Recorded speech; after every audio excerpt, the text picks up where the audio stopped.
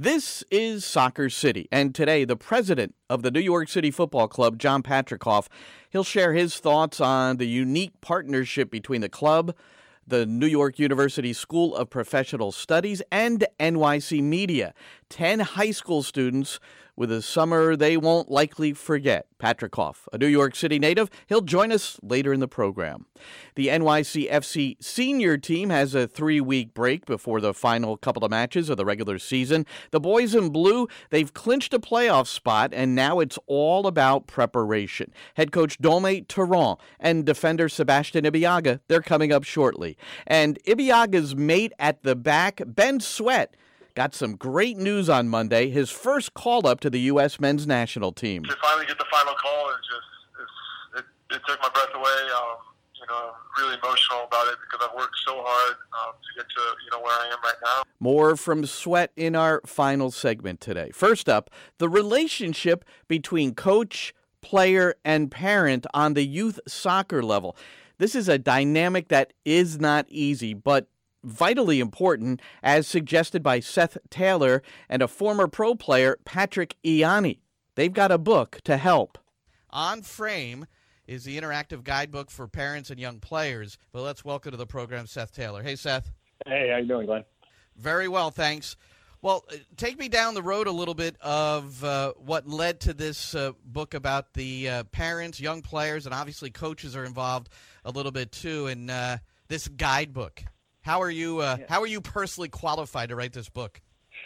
Well, it's funny because I kind of live two separate worlds where a lot of my grad school study, my research, the work that I've been doing, for a long time I've been doing work with addiction, depression, anxiety, things like this in kind of one part of my life. And I do life coaching and therapeutic work. And then on this other side, I've been coaching soccer for 15 years because I just love doing it. And I was coaching club, I coached some college ball. And then I just saw those two worlds start to merge together. And a lot of that was when I really started. No one becomes a therapist without having gone through their own personal work. And so for me, as someone who had tremendous amounts of anxiety through my playing days, and never knowing why I couldn't kind of tap into my potential, because I had a lot of potential. I'm one of those guys that kind of has that Uncle Rico syndrome where it's like, woulda, shoulda, coulda. What could I have been? And it was always an emotional kind of component that was kind of holding me back. And so all those kind of things, as I did my own journey of therapy work and healing work, I started to just discover that these two worlds started merging together. And pretty soon I realized that my soccer training, especially my private training, was becoming kind of a therapeutic tool. And I was working more with kids trying to deal with the mental and emotional kind of blockages or barriers that existed inside them that kept them from being able to train effectively. And then I started working. It basically just kind of stumbled into things. I met Patrick Ianni years ago, just randomly, really, and we got to be friends. He was playing for the Seattle Founders, and then kind of got to know a few other guys, see Zach Awani and Brad Evans and some of these guys on the team. But started to notice that there was this really unique kind of parallel between the young kids that I was working with and the type of anxiety that they carried, and then seeing it kind of in its more mature form, working in these professional players, which from day to day, there was a pretty intense amount of anxiety. I think some depression, a lot of identity stuff, a lot of identity crisis, especially as guys started coming towards the end of their careers. And so I was getting to know James Riley. And James, when he finished his career, was working at the MLS corporate. And we were chatting about this one day, and he said, you really should send a proposal over to MLS and do some speaking with them. They could really use this work. So I just sent him a proposal and said, hey, I'd like to come to your symposium and start talking about identity and just helping these – I'm pretty sure that you're dealing with guys with a lot of anxiety. And sure enough, they said, hey, we'd love to talk to you about this. This is really interesting. Went in, started speaking, and started getting such a response from the players because it turns out most of them carry quite a bit. And I know it's to the average fan, they're not understanding that because it looks pretty sexy from where they're standing. But the truth is there was the level of pressure, and there's such young kids, and they're dealing with a specific type of trauma in their identity development because they've been training for this since they were 3, 4, 5 years old. And so I was just seeing kind of, echoes of my own past experience, but then started going, man, this is a real problem. And especially as we look at player development and how guys are training. These guys, I remember last year I asked a question in the symposium. I said, think back on your experience. At what point, what age did it become work? And guys, I was like pointing at guys. I said, hey, what about you? And he's like, 6. And this guy's like, wow, a 7. Wow. You know, and that says a lot about how that's it's kind of development. that's enlightening. You know, it's just like, Yeah. whoa. But so it's obvious then that if they're carrying some sort of stress, or it's not fun, or it becomes a job at 6 years old, that's just building over time. So you're looking into the eyes of MLS rookies at the age of, it could vary from 20, 21, 22, 23 years old, and they're carrying a lot of weight. Yeah, a lot of weight. And most of them have no concept of it until someone starts talking about it. And then they're like, oh, it was like you could see the light bulbs going off. And pretty soon I got a line of guys that, hey, can I talk to you? I had one kid come up to me, drafted number 5 in the draft, and he just comes in and he said, can I talk to you a second? I said, yeah. I just, I hate soccer, man. He just said, I hate it. Because I'm really good at it, but I hate it. And I said, well, we should dig into this. And we start getting into some of the stuff. And it's the same thing. I mean, from such an early age, I mean, we have to understand is that between the ages 0 and 10, a child is in what was known as their developmental years, right? They're in their years where their primary task is to develop an identity based in the unconditional love of their parents. And a lot of the research is pretty clear. Kids should not be playing organized sports at the level that we have them playing until they're out of those years, and they can actually have a sense of who they are that separates from what they do. But when they're out there 6, 7, 8 years old, and they're just trying to know who they are based on their parents' love, but now so much of my time and energy is in this performance-based arena, they start to realize that love is something to be earned. It's not something that is based in who I am as my mother's son, as my father's son. It's something that I earn because the response I get when I kick this ball determines a lot of how that love comes through, whether it's for good or the other way. So you see it. It's fascinating for me because I like the youngest kid I'm training right now. I've got an 8-year-old kid that I'm training right now, and I'm working with some guys on the Sounders and a few other players in MLS. And I've got this kind of gamut where I can see the whole scope. Like, oh, so if we start this way, this is what we get. And we wonder why we haven't produced a player at the level that we find in most European countries and stuff at this point. And I think that has a lot to do with it. We're with Seth Taylor. His book is On Frame, an interactive guidebook for parents of young players. He's the co-author, along with Patrick Ianni, the former Sounders player. The foreword of your book by Clint Dempsey. So one thing we forget about Clint, is that he's the father of 4. Yeah, and now he's experiencing the life of a parent on the sidelines. It's just interesting to read his words. How it's pretty difficult. Yeah. He's had a lot of people don't know much about Clint because he's pretty quiet guy for the most part. But his life off the field as a dad is and always has been the most important element of his life. And we've gotten in a lot of chats with him. A lot of times at the Sounders game, Bethany, his wife, would be sitting right behind us, and we just started talking. And that's very much, I mean, when we showed this to them, they were like, whoa, and just a lot of light bulbs went off with them too, as it is with most people, most directors, we're showing it to clubs, we're selling it to clubs, and we're selling it to individuals on Amazon and that kind of thing. But a lot of people have these light bulbs going off going, whoa, that was my childhood. Like, what if I could save my kids? I had a dad that I was talking about this, and he'd read the book, and he's going, okay, so what do I say after a game then? Like, if I'm not talking about what they did and how I go, just ask them how they're feeling. Just let your relationship be one of this relationship is about the development of this base of love, and let soccer just stay where it is and keep those things as separate as possible. And he's like, well, now we realize for him he's going to have to let go of some stuff to do that. And I think Clint kind of saw that right from the beginning, and it's unique for him, and it will shift for him now that he's retired. He's going to find there's this whole other kind of identity piece for him that's going to come up, as it does for most of these guys. Most of these guys, when they retire from their careers, they're going, not only what do I do now, but who am I? Outside of this, who am I? Yeah. Well, Seth, let's get into the book a little bit. One thing I notice is it's not just a book you read and then put down, and it's interactive.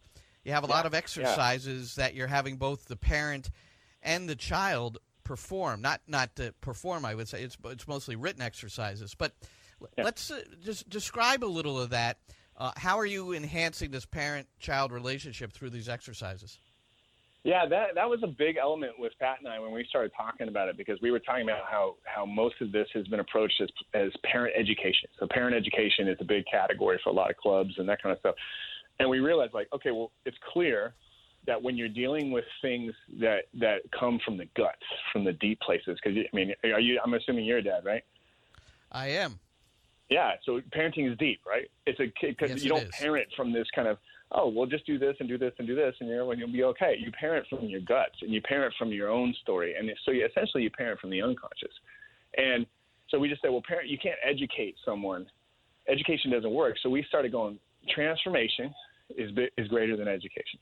We have got to bring in an experience that's more therapeutic, something that is like if they go through this, they're having a transformative experience. And to do that, we have to teach them how to observe what's going on in the deep places inside them. So for instance, one of the exercises in the your child section is to do an experience of, I mean, I think I call it meditative observance, but it's standing on a sideline in silence with certain questions, observing your own body's reaction to watching your kids play, and starting to recognize that when they do this, your body reacts from your guts. You react certain ways, and observing when I feel the need to speak, why, and what do I need to say, and what does it feel like to try to not speak in those moments. And when people start to have experiences like that, especially there's a lot of guided conversations with your kids.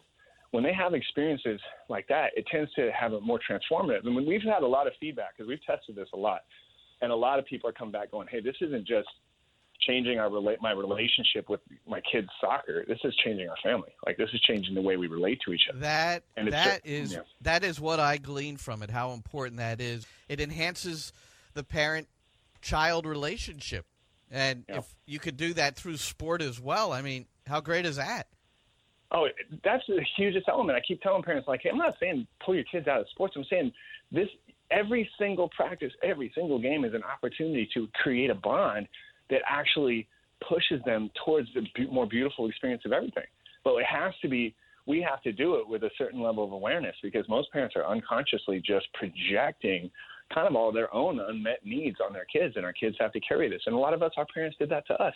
I sat with Brian Schmetzer not that long ago, coach of the Sounders, and we chatted for a while, and then he finished and he said, you've given me a lot to think about. He said, I always told myself, and this is really key, I always told myself that I would never do to my kids what my dad did to me. He said, but now I'm starting to realize I think I did. And that's the thing, is it happens without us even knowing. That's really powerful stuff. That's Seth Taylor. The book is Off Frame, Exploring the Depths of Parenting in the World of Youth Soccer. Well, we're happy to be joined by the president of New York City FC, John Patricof, a guy who was instrumental in a partnership this year between New York City Football Club, New York University, and NYC Media, WNYE. John, welcome to the program, your debut on Soccer City. Thanks, Glenn. It's been a long-awaited invitation. I'm glad I finally got on the show. Well, we did have this unique partnership, and maybe you can give us just a little bit of a background as to how it all developed. Yeah, absolutely. So kind of at the end of last season, we started to explore and think about what we were going to be doing for our radio broadcasts heading into the 2018 season, and had a couple of opportunities with commercial radio stations, but the idea presented itself within the club to potentially do something a little bit out of the box and something that hadn't been done before, which is to combine an educational partnership and a mentorship opportunity with the broadcast itself. And so it occurred to me to reach out to the city, and in particular to Julie Menon, who runs the mayor's office of media and entertainment, and discuss with her the concept of potentially partnering with WNYE to create a platform, not just for radio broadcasts of NYCFC's live games, but also as a way for the millions of fans of soccer in this city who love the sport to have a little bit more coverage on the city station. And then kind of most importantly, to give an opportunity to some of the young kids in New York to potentially be mentored in the art of radio broadcasting and in podcasting, which I think we all agree is a really growing area of the media industry. And so that was really the original idea, and we're really fortunate that the city kind of said yes, and that NYU's School of Professional Studies, particularly David Hollander, who's been really instrumental in this partnership, also jumped on board and really loved the idea. And then, of course, to get you to agree to participate as well. So it's been a great partnership. It came together. It really was – it sparked out of an idea, and now we're 7 months in, and I think it's been a real success. What was the feedback from the different parties, NYU first? They jumped on it. I mean, they've been at the forefront of partnerships with in the sports world, and so I think they love the concept of getting behind soccer and anything to do with it. And I think they really also, at the School of Professional Studies, were really excited about creating a program, a curriculum, and a class for kids who are in this city, who are in public schools, and who probably wouldn't have access and wouldn't be able to afford necessarily a full tuition program. And this was a great summer opportunity for these kids to learn and get exposed to a really unique curriculum. And the students, it was an 8-week summer program, high school students. David Felsen was their instructor, and then they would come down to the studio and play a role in Soccer City, getting the Soccer on the Blocks segment. So for students, for high school students, for the kids of those age, and I know you've met them a couple of times, you could see it in their eyes, it was a special experience. Yeah. I mean, I got to meet them a few times, and I'd actually known maybe a couple of them because they all had participated in a great program we run with the district attorney's office, which is called Saturday Night Lights. And so a number of these kids were originally kind of players in that after-school program, and then some of them have graduated to become youth coaches in that program. And so they applied to be selected for this, and we handpicked 10 of them to participate in the education program. But yeah, I got a chance to meet them during the season. Really was great to see them out at Yankee Stadium. They came out for kind of a field trip, and it's terrific to see them up at our training ground, the Etihad City Football Academy, and what they were able to do, and the access they got was incredible. And just to see them step up and take advantage of it and appreciate it, and the hard work they put in was great. I thought it was fun to see the first-team players' reaction. Yeah. They had much more delight in being interviewed by the children than they did by me and the other guys. Right? You can see that. No comment. No comment.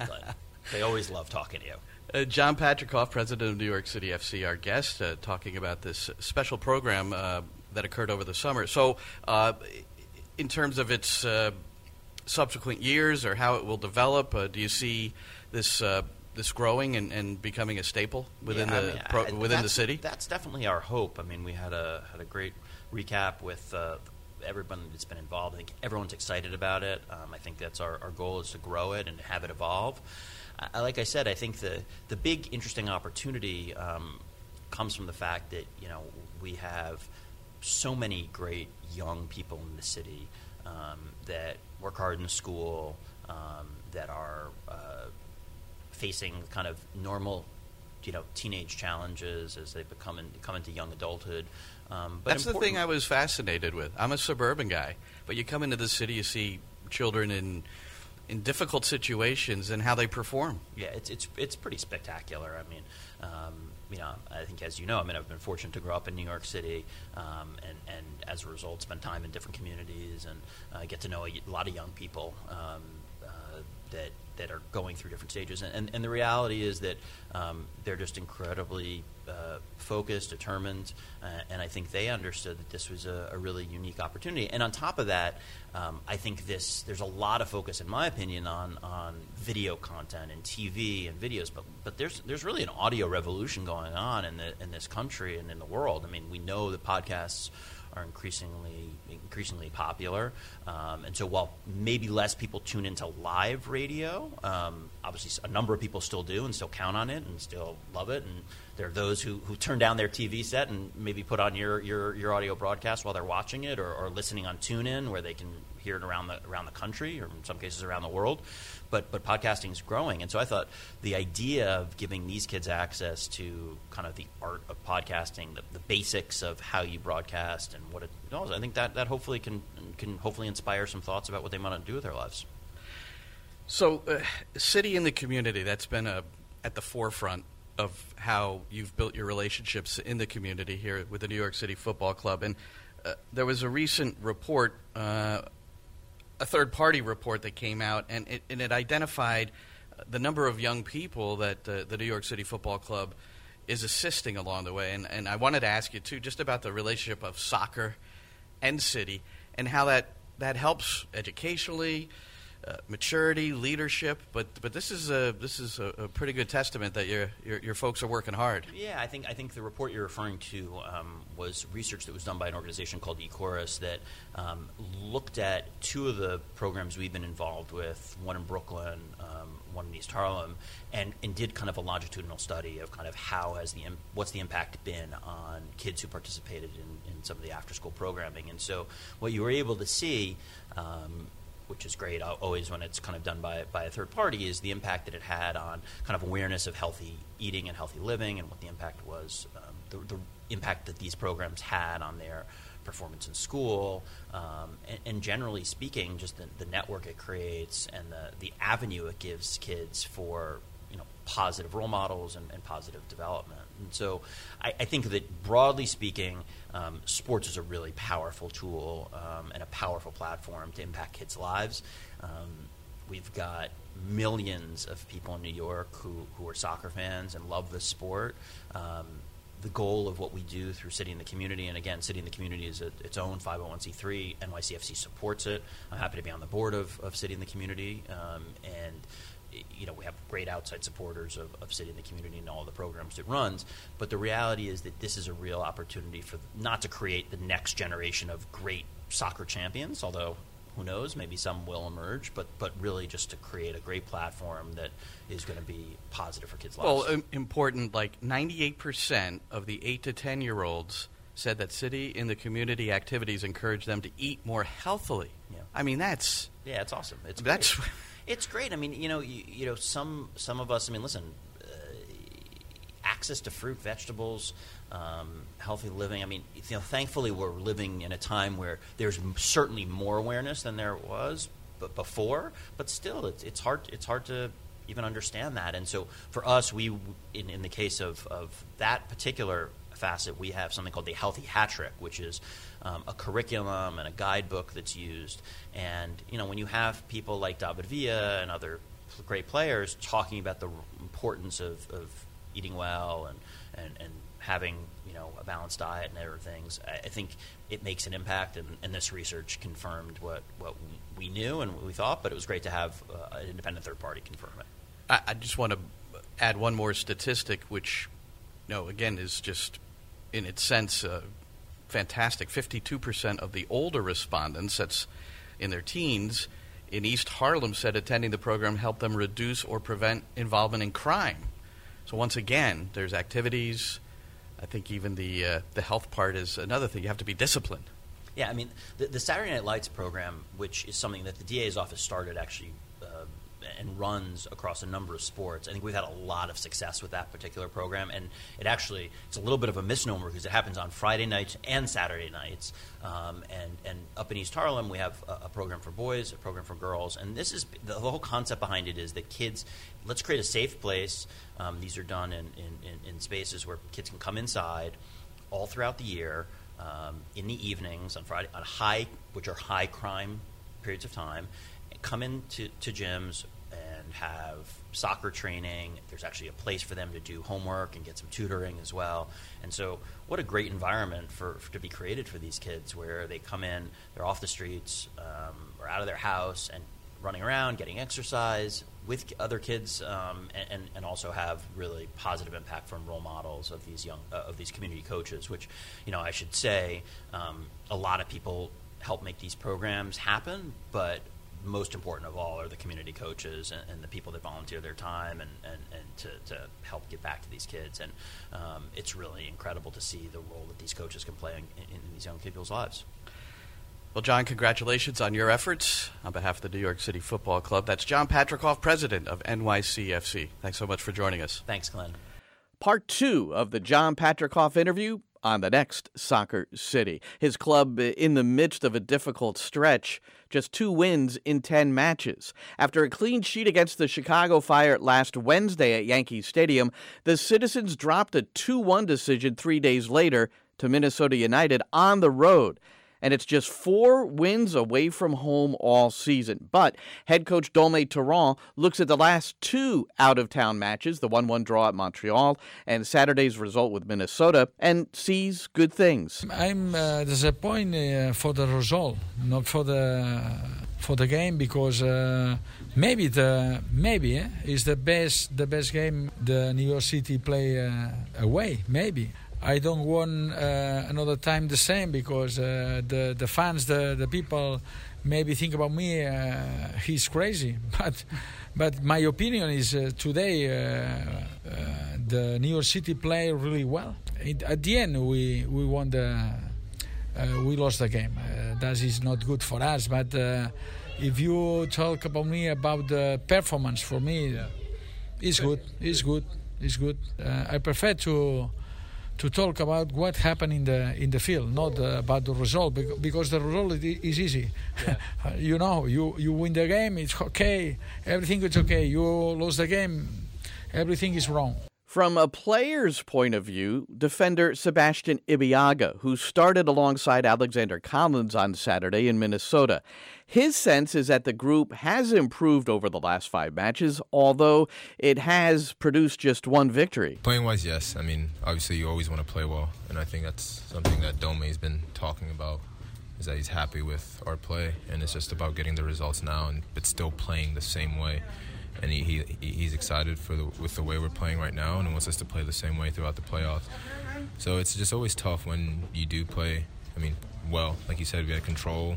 We moved the ball around the way we wanted to, and it's just tough when the results don't fall your way sometimes. But that's kind of part of the game, and that's part of the sport. It can be unfair, and the only thing we can do is stick with what we know and stick with our tactics. Starting next to Ibeagha Saturday on the left side of the defense was Ben Sweat. Congratulations in order for a guy who was a trialist in 2017 preseason. Sweat on Monday received his first call-up for the U.S. men's national team. Interim manager Dave Sarakin has named a 24-player roster for matches against Colombia on October the 11th and Peru October 16th. I'm still a little shaken from it. It's something that every player, works their entire career for, and to finally get the final call it took my breath away. I'm really emotional about it because I've worked so hard to get to where I am right now, and that's just a big compliment, and I hope I can represent the United States crest as well as I've represented the New York crest. And the U.S. men will train in Tampa, just 20 minutes from Ben Sweat's hometown. Paul Tenorio, a contributing writer for The Athletic, wrote on Monday that U.S. Soccer expects to name a permanent head coach by November the 1st. Tenorio, he'll come on board Soccer City next week to chat about TAM, GAM, designated players, and more. At the age of 27, Alex Ring announced his retirement from international soccer.